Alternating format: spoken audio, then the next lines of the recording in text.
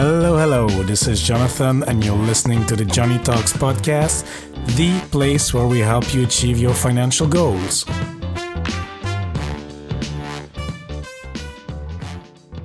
Hola, amigos. Hope you're having a great day wherever you are. And if you're a new listener to the show, special warm welcome to you. I really appreciate you tuning into the show. And if you're a returning listener, welcome back. I appreciate it even more. In today's episode, we will speak to my friend Andrew Kerr from the House Hacking Podcast. Andrew started his career in a corporate job and then moved on to a non-profit organization where he enjoyed his job much more, but missed the financial security. This is when he started his real estate investing journey in order to build that financial security. Andrew will share his story with us and give us an introduction to house hacking, what house hacking means, how it can help you achieve your financial goals, how you can start today regardless of your location, and the underlying principles. This episode is for you if you're looking at ways to reduce your housing costs and are willing to make the alternative choices that go with it. So without further ado, let's hear the interview. Hello, Andrew. How are you doing today? I'm doing awesome. Thank you so much for having me on. It's really fun to connect with people on the other side of the world. Yeah, absolutely. And great that we could meet through the FinCon community. And it's a pleasure to have you because you are the host of the House Hacking Podcast. And house hacking is a topic we have partially mentioned here and there, very peppered along some episodes, but we didn't dive into the topic really fully. So I'm glad to have you here to talk about that. And Andrew, before we get started with the house hacking itself, can you maybe just introduce yourself in a few words and tell us a bit about your background, where you're from, and how you came to house hacking? Absolutely. So I am now, 38 years old. I bought my first property at 20, and then that sort of started me on this path of real estate investing. But just to sort of step back a little further, I was the kid in secondary school or high school in the US, is what we call it, that if I liked the class, I got an A. If I didn't like the class, I did just enough to pass. And, never went on to the traditional 4-year college and just started working right away. And found through sales, I could start buying real estate and then transitioned over to the nonprofit sector. And what I realized is I love working for an NGO, but they don't really pay you a lot of money. And I wanted to build long-term wealth, and real estate was what allowed me and then me and my wife to build that really long-term wealth and sort of create this financial stability for us. And then, as you mentioned, I'm the host of the House Hacking Podcast, where we talk about house hacking. Yeah, excellent. And I listened to a few episodes, and it was great. There's quite some great stories in there. And it ranges from living abroad in Dubai and Qatar, or as well, I listened to another one where the lady was, she started her own business. I think it was Tracy. And she started her own real estate business, and she does all the rehabs and stuff like this. She does the flipping, the rehabs. She built herself as a professional real estate investor and as a female entrepreneur. So it's great. It covers a lot of topics. So it's quite a rich topic. And maybe, Andrew, you can lead us a bit into explain us a little bit, what is house hacking actually? Yeah, absolutely. So house hacking is this idea of we all need a place to live. So let me make a slightly different choice in how I pick my housing. So that way my housing helps benefit me. So, here in the United States, we spend on average about 30 to 35% of our income on housing. In some really big places like New York or say San Francisco, 45% of their income. And while those exact numbers might not be the same, say like in the EU, it's sort of universal across the world. Most people spend a large portion of their income on housing. So if the idea with house hacking is, let's take a slightly different choice to reduce that or eliminate that so I can live as close to free as possible. And now I have all this extra money that I could use to pay down debt or I can use to invest. Yeah, no, I like that. And then, of course, you have about 18 years of experience right now. And you started house hacking right away, if I understood correctly. Yeah, it was really all by accident. At 20 years old, I was in the sort of mortgage banking industry. So, in the US, if you wanted to buy a loan, you'd go to a bank and there'd be a guy at the bank that would go through the lending process for you. And that's what I did. And what I realized, I was doing this for other people and I was getting ready to rent an apartment with a friend. And I said, wait, I can go rent a place for 800 or $1,000 a month, or I can go buy a place and my payment with my taxes, my insurance, putting a little money aside for maintenance would be about the same. Like, this is better for me to buy a place.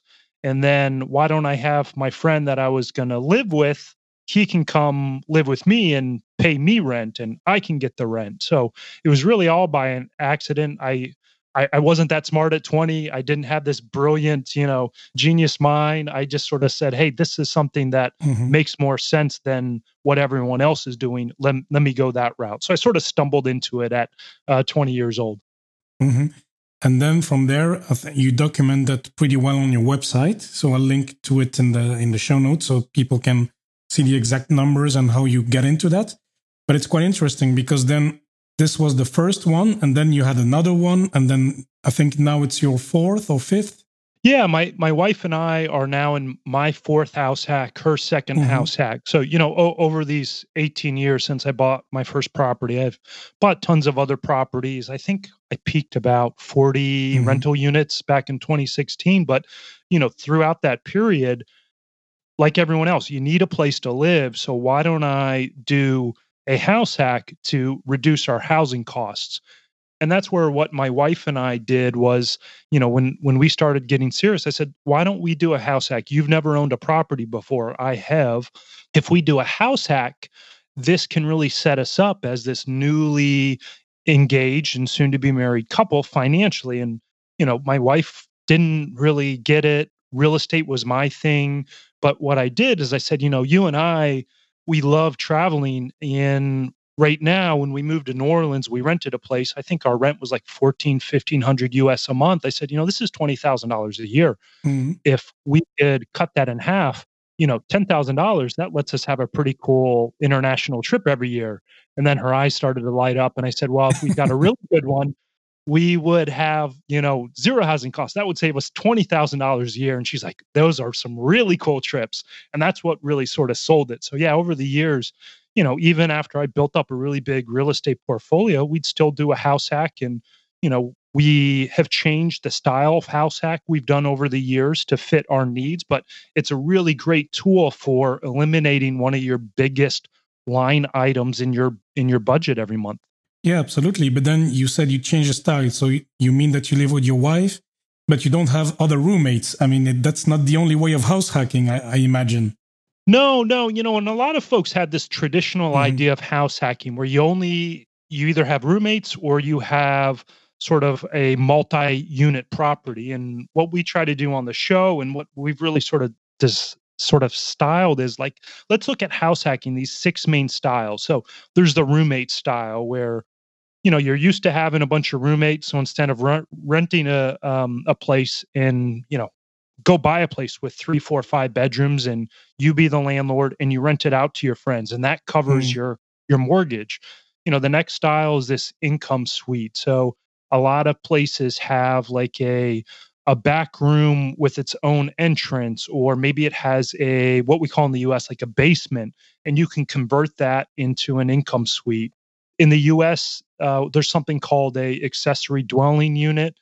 This might be like a pool house or a detached building that you can convert into a rental unit. So we call that sort of the ADU house hacking. Hmm. Then there's that traditional style, the multifamily, where you buy like a 2 unit, 3 unit, and 4 unit, and you live in one unit and you rent out the others.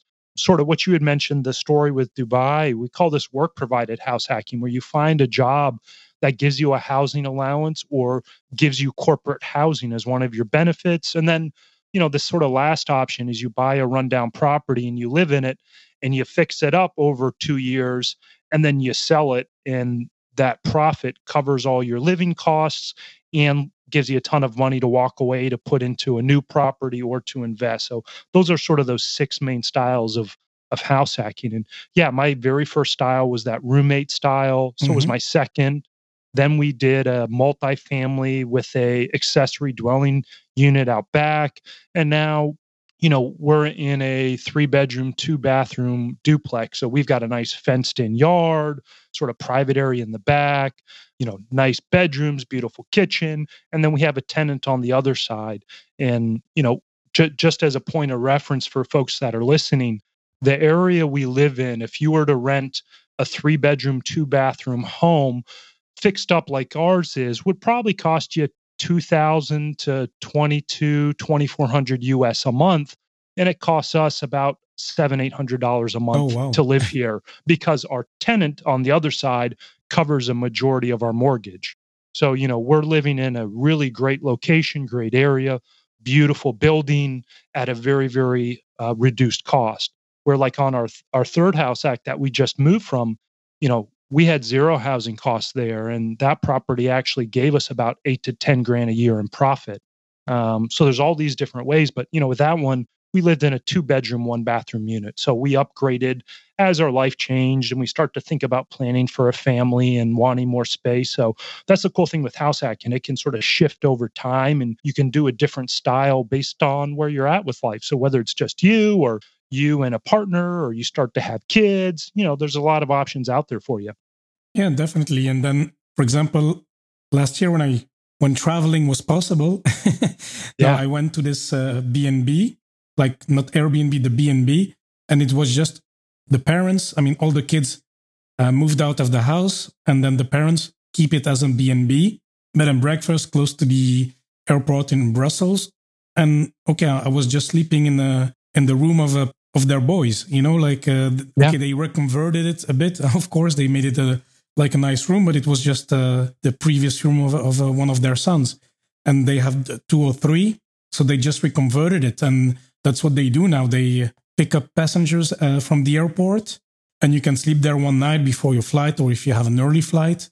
So it's great. So that's their way of house hacking now. Yeah, that's an awesome way of house hacking. So, the other thing we look at is, what are the 3 types of tenants you can have? So, Hmm. as an example, there's that short-term tenant, sort of like what you did. You went and you stayed a night, or maybe you stayed 2 or 3 nights at a place. So you can do like those folks did, is they say, "Hey, we have these extra rooms, sort of a roommate style, but we want to rent it out as a B and B." Hmm. Perfect option. The other is to have a more furnished place and do a little longer term rent. So maybe, your job is going to move you to a city for 3 to 6 months, and you don't want to stay in a hotel that whole time, but you don't want to do a year-long lease and have to go buy furniture. You could do that sort of midterm rental. And then there's the traditional longer term tenant. So you can combine those with the different styles of house hacking. And I love that example that you gave where that retired couple said, "Hey, let's bring in some extra income." And it's also people love interacting with other folks. So if you're more social and you don't mind doing airport runs and talking where people are from and hearing their stories, that could be a really cool option. Yeah, absolutely. And then I did the same. Then I went to an Airbnb. It was in the US in San Diego, and then it was a also a retired couple, and they have built an extra unit, like a bit like you mentioned, the one in your backyard, and then they just build a room there, which extended, and then they said this will become our bedroom when we are too old to climb up the stairs. But in the meantime, we rent it out as a B&B. We make extra income, so they were pretty open about it, and it was cool. So it's all that's one of examples that come to mind. But then I was wondering, Andrew, because okay, the roommate style, I think people kind of get the idea when you're a student, and it's not hard to think, and people may relate to it. But where did the inspiration come from for the other examples? How did you come up with those ideas? Yeah, so I mean, some of them were just out there, and other people called different things. So there was that roommate style, and then the multifamily. There's a show here in the U.S. where they actually called it on their show where they try to produce income suites. They didn't quite call it house hacking. So I said, that is its own little style on its own. Where let me find some space under my current roof that I can have its Yeah. own entrance and make that into an income suite. the ADU house hacking was just sort of this idea that was out there. And I just tried to say, hey, look, I don't think anyone's really calling it ADU house hacking. In the US, ADU is short for an accessory dwelling unit. That's what in the US, the building code essentially calls this outside building. Mm-hmm. And then the work provided was something that we sort of just tried to think about where a lot of folks don't think about that of like, if maybe I'm a travel nurse and I get an allowance for housing, or, in the US, if you're in the military, you get a housing allowance. So, we did a great episode with a guy that said, hey, I'm going to go get a housing allowance. I'm going to use that housing allowance to rent a property that has an income suite, and I'm going to rent out that income suite for Airbnb. So not only was his job giving him money to pay for his housing, but then he was bringing in extra income on top of that by renting out the income suite. So some of it was just naturally stuff that developed, and then some other people had coined, but no one had ever really sort of combined it together as in, here's these 6 main styles of house hacking. Mm-hmm. And I must say that maybe you don't know this, Andrew, but I had the chance to to be an expat for 1 year. I was sent to France, to Paris, and there my housing was paid for 1 year. And that was amazing because I had my apartment. I was living then in Norway. It was, I rented it out. And then my housing in France, in Paris, was paid for by the company. So I was like, oh, this is awesome. I'm basically living for free. I was like, but this is great. Yeah, and that's where, if we, a big part of investing, put house hacking aside is, if we're trying to look at our personal finances and investing, we just need to sort of grab the wheel to the car. We need to be intentional about what we're doing. And sometimes if we just pause and we think through stuff a little bit, we can come up with some really cool ideas. And that work provided house hacking is such a great option. There's tons of teachers that love to travel and love to spend a couple years abroad. Go pick a teaching job where they give you a housing allowance. Or maybe you're in this sort of more corporate job like you, and they say, hey, we're going to send you to France for a year. And by the way, we're going to cover your housing. So if that's something you like, travel, be intentional about that. And you can start to search for those jobs instead of just saying, well, I don't like the job, I'm going to go just pick another job. Start to be intentional and think through some of those things where maybe we can negotiate that into our compensation package. Yes, okay, it was not an easy one. It was a bit an opportunity, but then I seized it. And it's not always easy in the corporate world, but, if the chance is there and you're flexible, why not? And this is basically, it sparked the whole thing about my blog and the podcast, because then I was like, oh, yeah, okay, I'm living for free. What am I going to do with the money? And then from one thing came the other.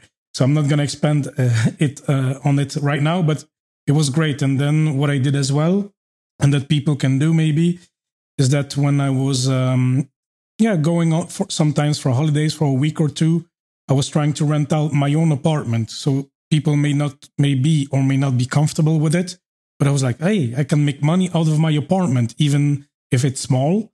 I didn't have the chance to have a backyard and everything. I could not do the equivalent of ADU, but still I tried to make some money out of it. So there are some possibilities out there, even if you have a small apartment.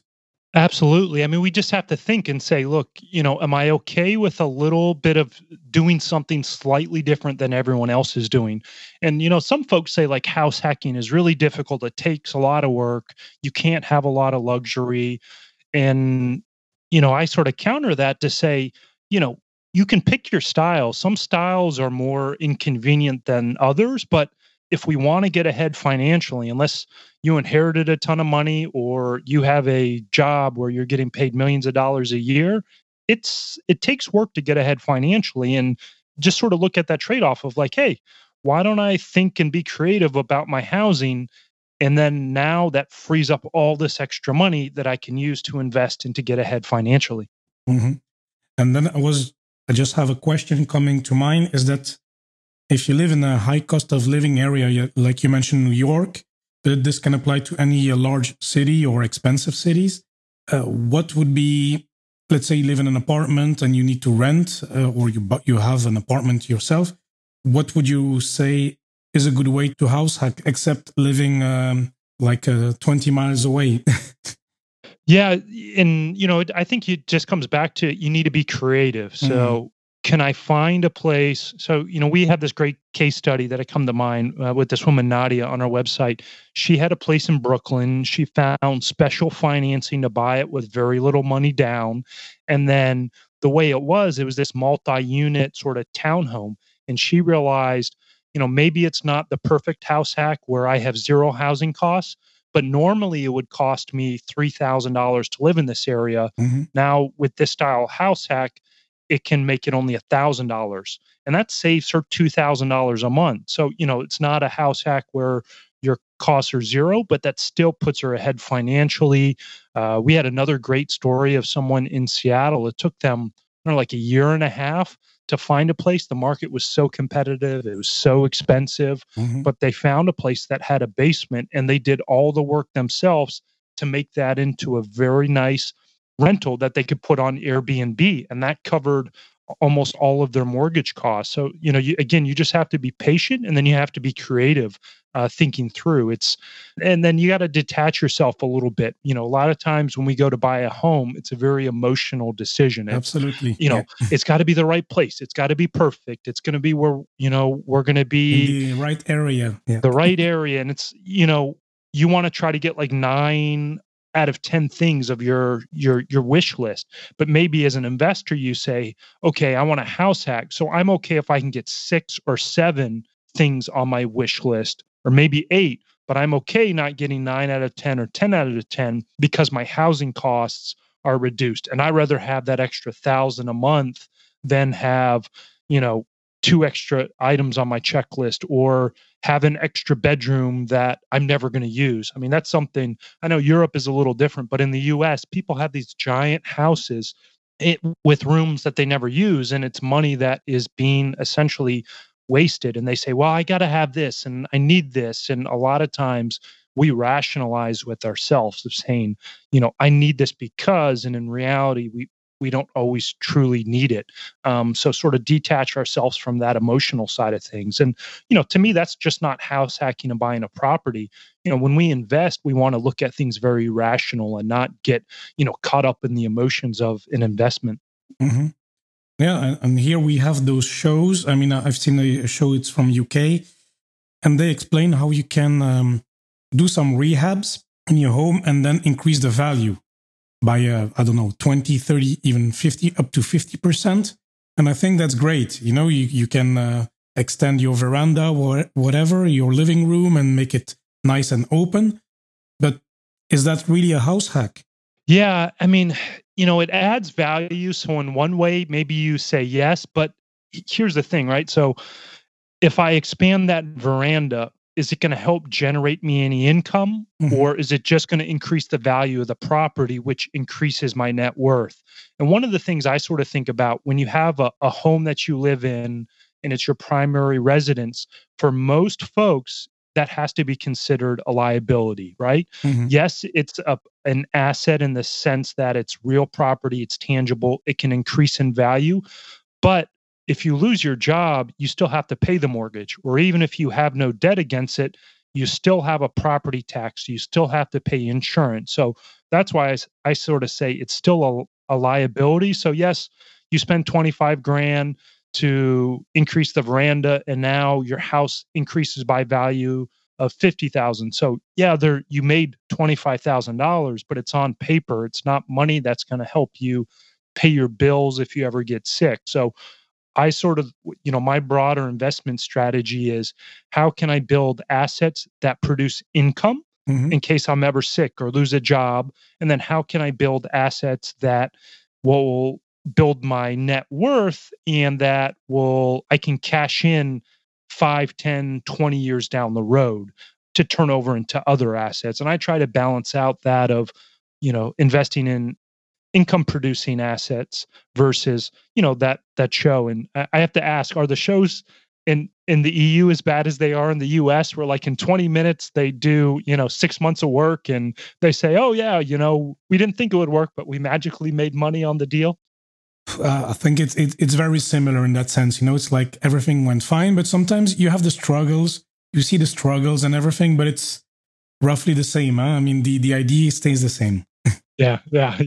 So there's not too many shows here in the U.S. that tell the whole picture. They make it look too easy sometimes. Okay. No, there's a bit more struggle here. Okay. Maybe because of the older foundations and structures and whatever. I know.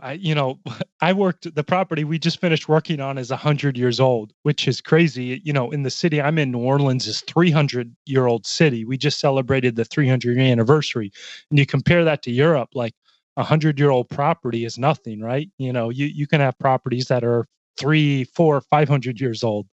Yeah, exactly. Okay, cool. And then, Andrew, there was something as well I wanted to ask because, of course, the listeners can come to your show and listen to great stories and found the information on the website. And of course, you're not the only one, but as well, there's a trend lately and there's Bigger Pockets, for example, which I recommend to everybody, which you probably are a fan as well. But then there's also a series of people, like guys, and they're 22, 23, and somehow they are already like serial house hackers or serial. They already have 40 properties at 23. How serious are those people, and how can we spot the fake ones from the real ones?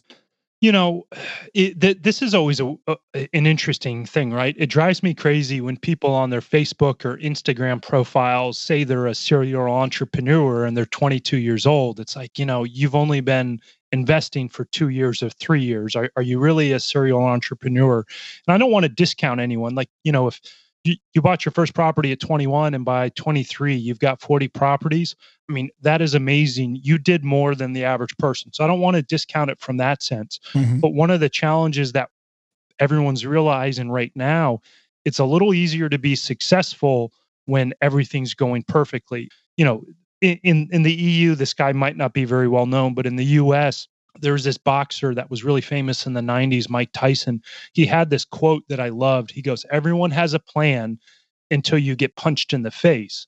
And the idea is your plan works perfectly when there's no challenges, but soon as you run into a challenge, that plan can fall apart really quickly. So what concerns me when folks have only been investing for 3, 4, 5 years in a very big rising market is they haven't had major economic downturns and challenges. Yeah. And what we're finding with COVID-19 is that plan made sense until COVID-19 happened. Now, I know, this is a black swan event, right? You talk about investing. It's a term in the US that's used a lot, something that truly happens once in a lifetime. But if we sort of look back, 2020, black swan event, COVID-19, 07, 08, worldwide economic meltdown.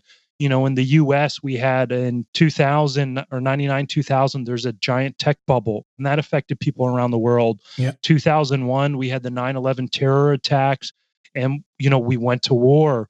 You go back through the 90s, there was issue. You go back into the 80s, there's savings and loan crisis. Every, 3 to 10 years, there's going to be some sort of major economic change.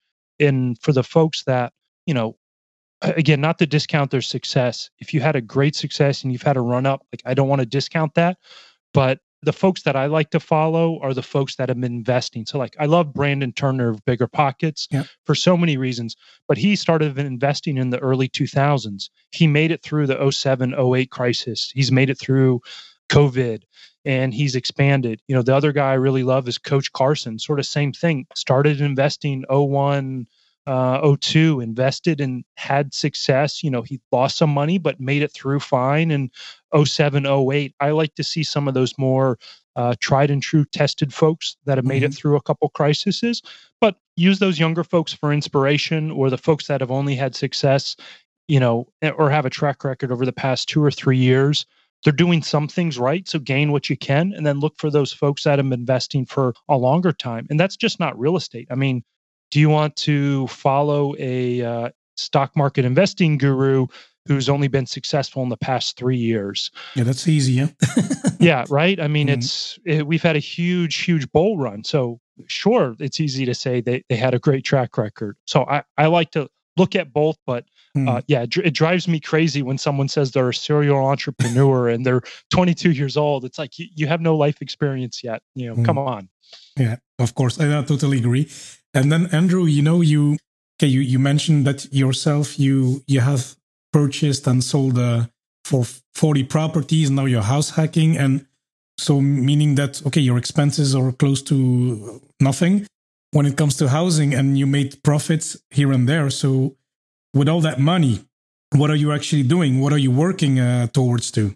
Yeah, so in 2016 is when I sort of hit my peak of having 40 rental units. Those were some single family, some condos, and some multifamily. And I was on this track of, in the a lot of investing world, whether it's in equities or real estate, there's this very big, you're not successful until you're making multi-millions, or in real estate, it's, you're not successful unless you own 100 rental units or 1,000. So I was driving towards that big number, and I realized when I got to about 30, 35 units, getting towards 40, I said, I like real estate. It's a great way to build wealth, but I don't love real estate where I want to own a giant 100 or 1,000 unit business. I like real estate because it builds wealth that then lets me spend my time the way that I want. And for me, that's doing nonprofit work, NGO work, which doesn't pay very well. So that's how I spend a lot of my time. I started selling off those properties to invest in what we call in the US syndication. So it's this idea of, if you're going to go buy a 2, 3, 4, 500 unit apartment complex, that could cost 20, 30, 40, $50 million. So what investors will do is they'll syndicate, and they'll get, 50, 100 people to all put in small amounts, and they'll be a lead partner. So I started rolling my money into that. Then I started investing more outside in equities. I invested in some tax deferred accounts, over the years, but I, for the longest time, put all my money in real estate. So now I started to diversify out of that, started building my online blog and website. And then now I'm also starting to look at investing in some sort of small to medium sized businesses where maybe they need someone to come in as a advisor and say, Andrew, you understand real estate really well. Could you come and put capital in? And we're growing where we need to go expand to 2 or 3 locations. And could you advise us on finding and buying good property, fixing it up that we can use for our business, and it helps reduce our business expenses? So I'm trying to build, these multiple different streams of income now. So yeah, nonprofit work, real estate, equities, online, personal finance blog, and then also spend time looking at trying to find some businesses to invest in as well. Okay, that's excellent. I really like that, because basically, you are defining what you want to do with your money, and you're not kind of I would not say tied up, but you're not only doing the real estate, managing all the properties and making sure you get all those rental income paid.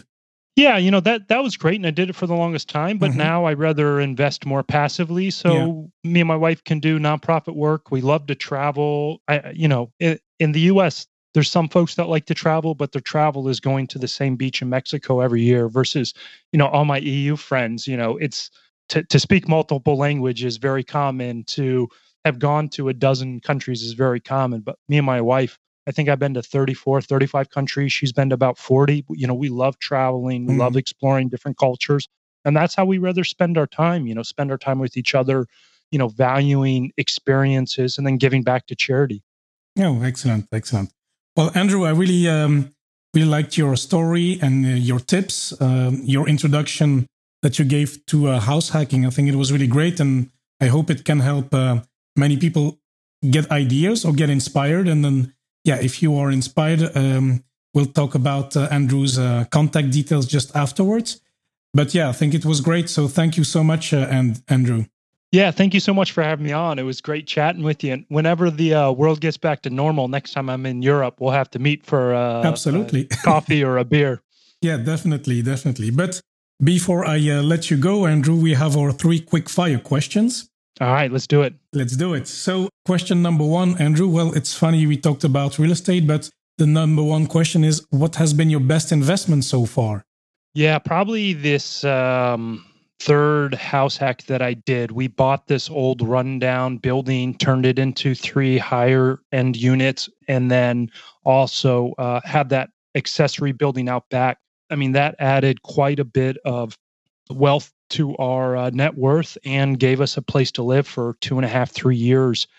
That actually paid us to live there. And being the fact that it was the sort of first investment my wife and I did together, I sort of call that our my best investment. Okay, excellent. And then Andrew, question number 2, what is a book you can recommend to anybody? And it does not need to be a financial book or a link to real estate. Yeah, I love the Think and Grow Rich by Napoleon Hill is a really great, timeless classic. And then The Richest Man in Babylon are sort of these two staple books that, to me, play into investing, but it's more of just this idea about building wealth, giving back a little bit, and how you just sort of think very differently. And they're very, to me, timeless books that make sense across multiple cultures and languages. Yeah, absolutely. I listened to the Richest Man in Babylon. Yeah, it was a great story, and I think it's explained quite simply through it's kind of a parable. So it makes it interesting, and it's funny, and no, it's very accessible. And Think and Grow Rich, it's on my list. I have it as an ebook, but I haven't gotten to start it yet. So yeah, it's definitely on my list as well. And then Andrew, my third and last question: what is the best purchase you've made for under $100? Yeah, so this is a digital product I purchased. It's called LastPass. I bought this almost just at a year ago. I think it was like $80 for the full year, but it has just been a life changer. The normal average person just has so many passwords for, your mail account, your social media. And then once you start building an online business, I think I ended up with somewhere like 300 plus different logins and passwords for the different shopping websites, so the websites I use for email, for different services, and trying to keep track of them all was just crazy. So I love LastPass. That's probably my best purchase I made for under $100 in several years. Oh yeah, that's an excellent tip, because it's all about safety as well, and avoiding all the headaches with what's my password again? It's I face the same issue, and I'm on LastPass as well, so I have it as well. So excellent tip. So Andrew, where can people find you? How can they reach out to you? Yeah, so my website is FiByREA, so FIBYREI.com. I have all the social media handles with that, and then you can also look up the House Hacking Podcast. We've got Instagram, Facebook for that as well, if you want to learn more about house hacking. Okay, excellent. Well, Andrew, it was a pleasure, and we keep in touch, and I speak to you soon. Wonderful. Thank you so much for having me on. I hope you enjoyed this episode and that you learned something new about house hacking, and maybe there's some ideas that you picked up that you can use and in order to reduce your housing costs. Who knows? I hope so. And anyways, before we head off, here are the key takeaways for today. Number 1, what is house hacking? House hacking is making a different choice of housing, so it benefits you by reducing your housing costs. This will allow, for example, to use the extra money for other purposes, like investing or traveling with your wife, for example. Number 2, if your wife or partner does not really understand the concept of house hacking, tell him or her this. Hey, honey, imagine the extra money we would have if our housing costs were halved or even removed. This will allow us to travel more or use it for other purposes that we enjoy more than paying our mortgage back.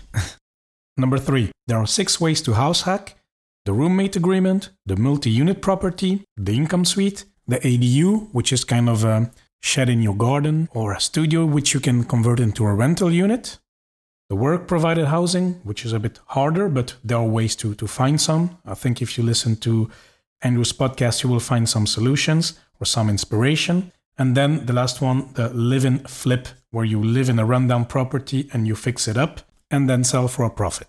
Number 4, a general key tip for house hacking is to be intentional, being creative, and to think through your choices to see what's best for you and how you can make the best out of your choice. And then the last one, when looking for a home, well, you might have that 10 bullet point list, that wish list. Well, be prepared to not get everything on that list. Make the necessary trade-off that will allow you to do the house hacking, so you can reduce those housing costs. So that was it for today. Thank you so much for listening. It really means a lot to me. Make sure you subscribe in Apple Podcast. And of course, please do not hesitate to contact me if you have any questions or feedback. Send me an email, john@johnnytalks.com, or connect through social media at Johnny Talks on Facebook, Twitter, and Instagram. And amigos, once more, thanks so much for listening, and I'll speak to you next time.